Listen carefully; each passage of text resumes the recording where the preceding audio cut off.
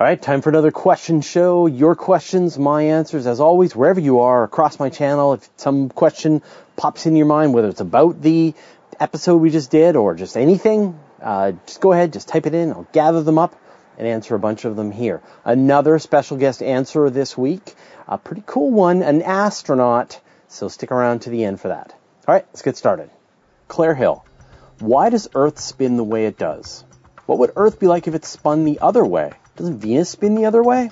If you look at the entire solar system from above, actually all the planets are doing roughly the same thing, right? The sun is turning, the planets are going around the sun, all the planets are turning, and they're all doing it in the exact same direction, except for Venus. Venus slowly turns in the opposite direction. So what this tells you, right, about all the planets and why they all spin the same way is that they all formed from the same solar nebula, and the sort of the conservation of momentum of all the individual particles averaged out, and you got this motion that everything was sort of set into place right from the beginning to sort of follow these pathways. Now, what it means, because Venus is different from the others, Venus actually turns in the opposite direction very slowly. And what that means is that at some point in the past, Venus was knocked over, literally knocked over upside down. In the way that Uranus has been rolled over onto its side, something happened to Venus in the past. If Earth was spinning in the opposite direction, and they did this in an episode of Futurama, and where they sort of spun the Earth down and then spun it up in the opposite direction, and I can't think of any reason why things would be dramatically different. The biggest difference would be, I think, that you've got the Coriolis effect. You've got sort of the direction that the storms and the currents move here on Earth, and those would be reversed. But apart from that, I don't think you would have a big change. In, as long as the day was about the same length, you would have life on Earth evolved, and you'd have wind, and you'd have sun and seasons and all that kind of stuff. Just things would be flipped around just because the Earth was spinning in the wrong direction. Hey, Sap. They say the cosmic background radiation is the same temperature in the universe wherever you look. My question is, how come this is the case? Wouldn't the temperature be cooler near the center of the universe where it had more time to cool off? So this is kind of one of those things, right? The fact that you look in all directions and you see the cosmic microwave background radiation the same in all directions leads you to this understanding that there is no center to the universe. The Big Bang didn't happen in any one spot. The Big Bang happened everywhere. It's just an expansion. And a way to think about this is, imagine if the entire universe, sort of the three-dimensional universe in the past, was still infinite. In other words, it was infinite in all directions, up, down, right, left, forward, back, infinite. But it was more densely packed together. It was still infinite, went on forever, but it was more tightly packed together. And then the Big Bang happened, the universe stretched apart, but it was still infinite. So you had infinite but higher density, and now you have infinite and lower density. And from our position, as we look out into space and we see galaxies moving away from us, but if you go to any one of those other galaxies, you'll see galaxies moving away from you. That falls into this idea that the Big Bang is this expansion and not an explosion. And the thing is that we imagine the universe as this sort of spheres. We're kind of looking back in time as we see the cosmic microwave background. But what that really is it's a time machine. We're looking backwards in time, 13.8 billion years, until the point when the whole universe had cooled down to the point that light could escape. But it's not actually this sort of sphere, is not the universe. It's just our perspective from where we are here on Earth. And if we moved out to some other location billions of light years away, we would see a completely different observable universe around us. And I know it's really hard to kind of hold those two thoughts in your mind, right? On the one hand, you have sort of the objective universe that may or may not be finite or infinite, that is spreading apart. And if you could move to any other spot in the universe without having to spend the time to travel, you would see this same thing. But then to wrap your head around as you're looking backwards in time, and the sphere that we see around us is the universe as it looked when it was younger. And these two thoughts are what cause a lot of the confusion in your brain. Derek Burge, is there a theoretical upper limit to how massive a black hole can be? Not that I'm aware of. You could put all the matter and energy in the universe, into one single black hole, and it would just be a black hole with the mass of the entire observable universe. Of course, depending on how big the universe is, maybe we know the universe is going to be much larger than the observable universe. So you could just keep gathering up more matter and just put it into a black hole. There's not some limit where a black hole just gets too full and then does something, tears open a hole in space-time and that we know of, maybe. But there really is no limit to what a black hole can do. And in fact, the more massive the black hole, the longer the black hole is going to take to evaporate and give up its mass using Hawking radiation. So if you want to kind of make the universe live the longest you possibly can, you want to gather up as much of the universe as you can into one black hole. Of course, it would be in a black hole, but it would last the longest compared to in this situation where particles are going to be, zipping away from each other. But, there doesn't seem to be any limit to how much a black hole can handle. Galley. Could a human who was born and raised on the Moon or Mars station ever live on Earth, or would they be crushed by gravity?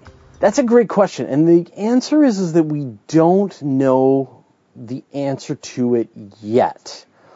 I actually asked a similar question to this to Andy Weir when we had him on the Weekly Space Hangout a couple of weeks ago, and in his book Artemis, what he did is he sort of placed this artificial constraint, which is that no children are allowed to be born on Artemis, are allowed to be born on the moon station because they don't know what the risks are. So the only way you're allowed to go to the moon station is if you've already developed, you've already ended childhood, maybe you're in your early teens, and then you can go there and all your bones are grown, and then you could come back to Earth, but you would suffer gravity sickness.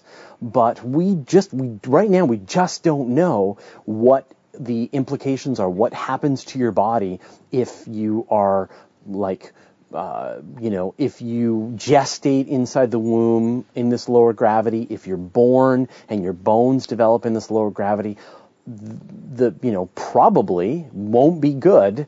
And we don't know whether it's entirely impossible for a person to ever come back to the stronger gravity of Earth. We do know that the astronauts, like Scott Kelly, was just on the International Space Station for a year, and he had a really hard time coming back to the Earth. And he's a fully grown adult and was working out nonstop on the space station, but still, when he came back, he was kind of helpless as a kitten, had a lot of difficulty in being able to just stand up and move around, and it took him weeks to kind of recover a lot of his strength.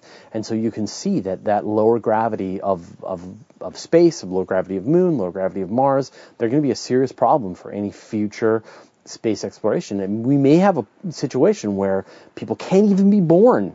The human body just can't handle that low gravity. So we just don't know right now what's going to happen. And it's a place where I think that we need to proceed very carefully, and we need to do experiments, and we need to just anticipate that low gravity is going to be a big problem for future colonists of Mars, and not be so reckless to just kind of go, let's all go live on Mars and then we'll just see what happens. That feels to me like it's a little too dangerous. Pandawaria. If the dark matter that surrounds a galaxy is what binds it together, does that mean that the galaxy itself would have an escape velocity based on its entire content? Yeah, absolutely. Galaxies have an escape velocity, and most of the time everything stays within the galaxy itself. But there are these situations that can kick what they call hypervelocity stars out of the galaxy. So one example of a hypervelocity event would be, say you had two stars that are in a binary pair together, and one of those stars goes supernova and disappears. And the remaining star, which was in this really tight orbit with this other star, is now sort of slingshotted outside of the galaxy. So astronomers have actually detected these stars on these escape velocity vectors. Another example is, say you could have two stars in this kind of binary system, and they get close to the supermassive black hole at the heart of the Milky Way. One star goes into the black hole, and the other one gets kicked out into this escape velocity. So there are definitely a bunch of stars that are on their way out. And so in theory, you could build a rocket that would take you on some escape velocity out of the Milky Way, but you would need to have a very, very fast rocket to be able to do it. A lot faster than anything we have today. Sergio Ortiz. Why does Canadian English sound exactly like American English with the exception of the O sound? Can you explain Hawking radiation in layman's terms? All right, I'll tackle the Canadian pronunciation first. So my wife is American, and she hears it, and she says, look, we don't say oot and a boot. We say oat. So boat is sort of the way we sound it. So when I say, an American might say about, I hope I'm doing that right, while we as Canadians would say a boat, although it's sort of done magnified. So obviously we don't think about it when we say it, we just say it, and but that's sort of the distinction. The one that also drives her crazy is the way I say pasta and lava. It's just like nails on a chalkboard. For her, it's pasta and lava, things like that. So there you go. That's how you can tell a Canadian is the way we say pasta. Anyway, actually, the one that you can really tell, and the one that she catches all the time, is resources. So Americans say resources, while Canadians say resources. And so the trick is that if you're watching some television show and you see some character say resources, even though they're supposed to be an American, they're actually a Canadian actor. That's the trick. Anyway, let's get on to the second question about Hawking radiation. Now, I've done a bunch of episodes about Hawking radiation and virtual particles and all this kind of stuff, but I'll try and give you the layman's term. And the thing here, before I go into it, is what I'm going to say is pretty much wrong, in that it is overly simplified and it doesn't sort of deal with this in the fields the way a proper physicist would. So the gist is that there are these virtual particles that pop into existence and then self-annihilate together. Most of the time, this is photons, right? Photons of light. So you can imagine these particles. They appear, and then they self-annihilate. They appear, they self-annihilate. And you can actually detect this by putting these plates together, and the plates will experience an outward force as these particles are appearing and disappearing in between the plates. So this stuff is actually real. And so the sort of the thought process that Stephen Hawking came up with was, well, what happens if you get these virtual particles appearing right at the edge of a black hole's event horizon? You'd have a situation where one particle would go into the black hole and the other particle would be then free to escape into the universe. And again, imagine photons is the vast majority of what these are going to be. So you're going to have a photon of light.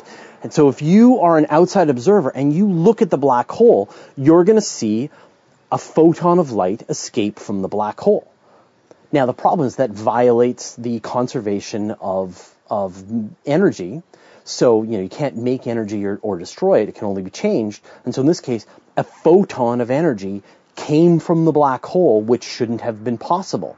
And so to compensate, the black hole needs to then give up an amount of mass equivalent to E equals mc squared for that photon of light to be able to escape the black hole. And that's the gist of how Hawking radiation works. Dazanar. We haven't detected a supermassive black hole in Triangulum. I mentioned in previous episodes that every galaxy has a supermassive black hole in the middle of it. And yeah, Triangulum, which is a nearby galaxy, doesn't seem to have a supermassive black hole in the middle of it. And I said in that episode, in that question show, that the reason they don't is because they've had some kind of interaction with some other galaxy that has kicked out their black hole. And it turns out it really looks like Triangulum in the ancient past had some interaction with Andromeda. And so one of the possibilities is that Andromeda kicked out the supermassive black hole from Triangulum just in one of their interactions in the past. And it tells us that maybe in the future, when the Milky Way and Andromeda come together, that Andromeda is going to kick out our supermassive black hole, which kind of makes us feel sad, right? It's like, oh, that's our black hole, our 4.1 million times the mass of the sun monstrosity of death and destruction. Sure, it's going to destroy everything, but at least it's ours. But anyway, so it really appears that you get, through these galactic interactions, you get this rebound where the much lesser mass black hole is just booted out on an escape velocity out into deep space and never to be seen again. And so it's entirely possible that that's what happened to Triangulum and some of the other galaxies out there that don't seem to have supermassive black holes. Amateur gas. Love the moon question. What if there were two Earth-sized objects held 3 meters apart and I stood in between? My logic says that the gravity would cancel and I'd be weightless. But then again, the center of gravity would be where I'm stood and be crushed. So no, I'd be ripped in half. I don't know. Help.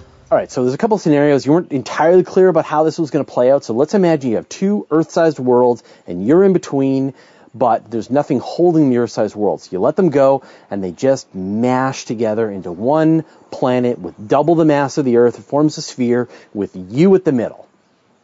But I don't think that's what you were asking. So instead, let's imagine there's two Earth-sized masses, and they're being held somehow. They've got strings on the other side that are pulling them, that are stopping them from actually melding together. So yeah, you in the middle would be weightless. You would be getting pulled equally from one side to the other, and you would float and feel like you were weightless in between those two masses. Ahmed Arari. It's often stated that the magnetosphere not only shields the planet from cosmic radiation, but also prevents atmosphere loss. Why did then Venus not lose most of its atmosphere if it doesn't have a strong magnetic field? Is there another mechanism at play, or is the statement about the importance of magnetosphere to atmosphere loss prevention wrong? It's good timing, actually. Some really interesting research literally just came out. I just saw today, so I'll be able to kind of incorporate that into the answer that I give you. So yeah, from what we understand right now, Venus has no magnetosphere. Earth has the magnetosphere. Mars doesn't have a magnetosphere. The magnetosphere on Mars, likely the planet's too small. It cooled down too quickly after about 400 million years, and the magnetosphere just shut off. So that makes sense. So then the question is, why Venus, right? Venus has the same mass roughly as the Earth. It's about 90% the mass of Earth. So you'd think that it would still have a magnetosphere as well.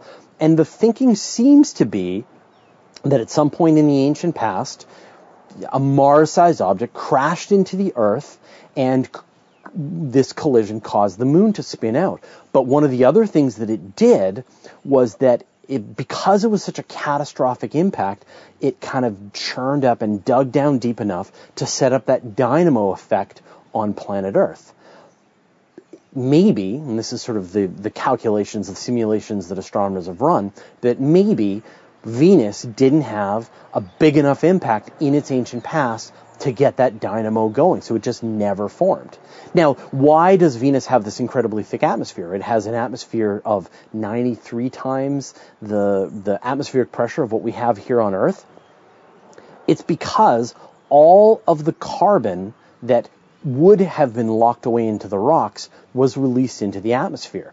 Here on Earth, most of the carbon that we have is locked away. In fact, if you released all of the carbon on Earth into the atmosphere, you would have an atmosphere of carbon dioxide, and I think it's about 50 times more mass than the atmosphere's current mass. In other words, you would multiply the current atmosphere, which is oxygen and nitrogen, you would multiply it by 50 of just carbon dioxide if you were able to release all that carbon dioxide gas out of the rocks on Earth. And so that process happened over on Venus. And so the question is, why doesn't all that carbon dioxide escape into space? And so the problem is that that Venus does have enough gravity to hold on to a heavier atmosphere, carbon dioxide. In fact, carbon dioxide, if you have carbon dioxide and you let it go, it will sink down below the oxygen atmosphere. Carbon dioxide will sink down into lower points around you. And so carbon dioxide remains in the atmosphere. The problem is that it lost all its hydrogen. The hydrogen atoms are lighter. They were the ones that were blown away. And it's the same problem that happened over on Mars. They both lost their hydrogen. And so the problem with Venus is that although it has a very thick atmosphere, it's incredibly dry. What it doesn't have is the water, which Mars does still have that water. The water's all frozen, but you could warm up the planet, you could let out all of that water, and you could then have oceans. But on Venus, this is why terraforming Venus is so much more difficult, is that there's no water there, and you would need to bring in comets from some outside source to deliver water once you had locked away all the carbon, once you'd cooled the planet down. All right, Josh Magpok. Another question. Astronauts in orbit are not really feeling complete weightlessness, right? They're just in constant fall, like a never-ending vomit comet. What if I'm able to get out of the orbit of a body and just stop at a single point free from gravitational influences of any body? Would I experience real zero-G? And if so, where is this point? Outside the solar system? There is no place that you could go in the entire universe where you would not be under the influence of gravitational forces. You are always going to be undergoing gravitational forces. You're experiencing the gravitational force from every single object in the observable universe. Things that are, that the light left them 13.8 billion years ago, those objects, which are now further, they're 45 billion light years away, those objects, you're still experiencing the gravity from them. So you're experiencing the gravity from the computer that you're watching this on, from planet Earth, from the Sun, from Mars, from Andromeda, from the Virgo supercluster, from everything.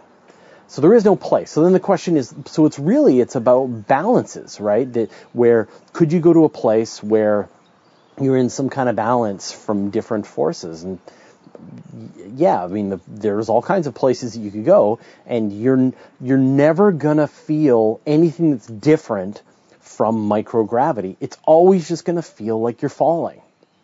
Wherever you go, no matter what you do, you're gonna be in, whether you're far out from the solar system, as long as you're not experiencing some kind of force change. It's all about the balance of forces on your body. And so if you're not experiencing any unbalanced forces on your body, you're going to feel weightless, and it's going to feel exactly the same whether you're falling in an elevator, or whether you're orbiting the Earth, or whether you're a million miles away from any other place. Michael Murphy, do astronauts shave? How do they keep a clean face without a sink? That is a great question, and let's ask an astronaut. Astronaut Terry Virts has got an answer for you. Hi, Michael. I'm answering your question about how astronauts shave in space. I used an electric razor.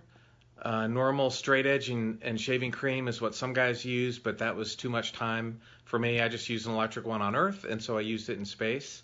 You would have to clean out the razor next to an air conditioning vent or filter so that you couldn't just dump it out in the trash can. You had to use a filter for that. And then a wet washcloth and some soap is how you would clean up. There's no showers in space, so it's basically wet towels and soap is how we stay clean, and it works out pretty good. Thanks for your question. Thanks, Terry. That was awesome. Now, Terry just wrote a book called A View from Above, about his view from being on the International Space Station and looking down and seeing the Earth, and a lot of his photography and his experiences. So if you're interested in his point of view and his perspective, check out his book. We'll link it up. All right, well, that's it. Another question show. Thanks to everyone that sent in your questions. I really appreciate it. Special thanks to Terry Virts for jumping in and giving us a guest answer. That was awesome. How often do you get an astronaut to answer a question? That's so great. So, again, wherever you are, across my channel, some question pops into your brain, just type it in. I'll gather them up and answer them here.